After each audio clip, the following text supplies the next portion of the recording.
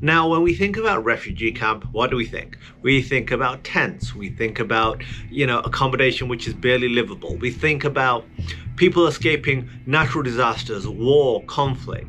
The Jenin refugee camp, as it's called, has been in operation since 1953. This is more like a city than what we would term a refugee camp. CUFI Minute. The IDF decided to launch an operation into Jenin.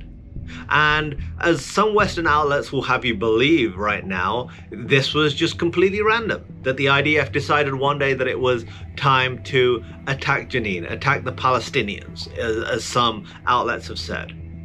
This is completely false and ridiculous. The IDF acted in Jenin, their biggest operation in over 20 years, which should tell you something. This wasn't something which was done on a whim. The IDF acted because Jenin, sadly, has been a terror base and has emanated terror all over the region. In the last 12 months, 50 Israeli civilians have died because of terrorism which originated in Jenin. It has become a hub of Palestinian Islamic Jihad and Hamas. It has become a hub of financing terrorism all over Israel and the Palestinian territories. Israel had a responsibility to protect its civilians from terrorism, and thus it decided to take part in this operation.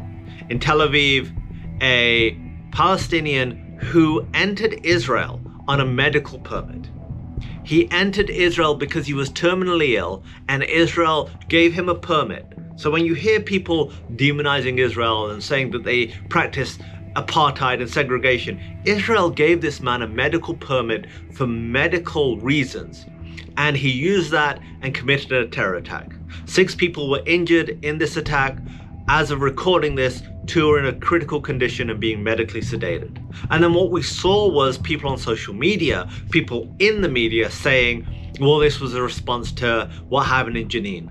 Is that where we're at as a society? That we're gonna make an equivalence between terrorism, which is seeking to murder civilians, and a military operation to fight terrorism? While Israel went to great lengths to protect civilians in Jenin, sending text messages telling people that we're conducting a military operation, either stay in your houses or stay out of the way.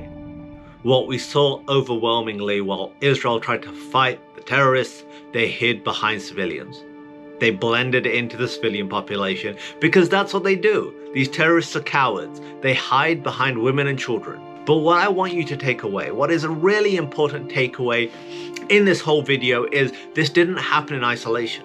The IDF didn't just act at the spur of the moment. This is from sustained terrorism.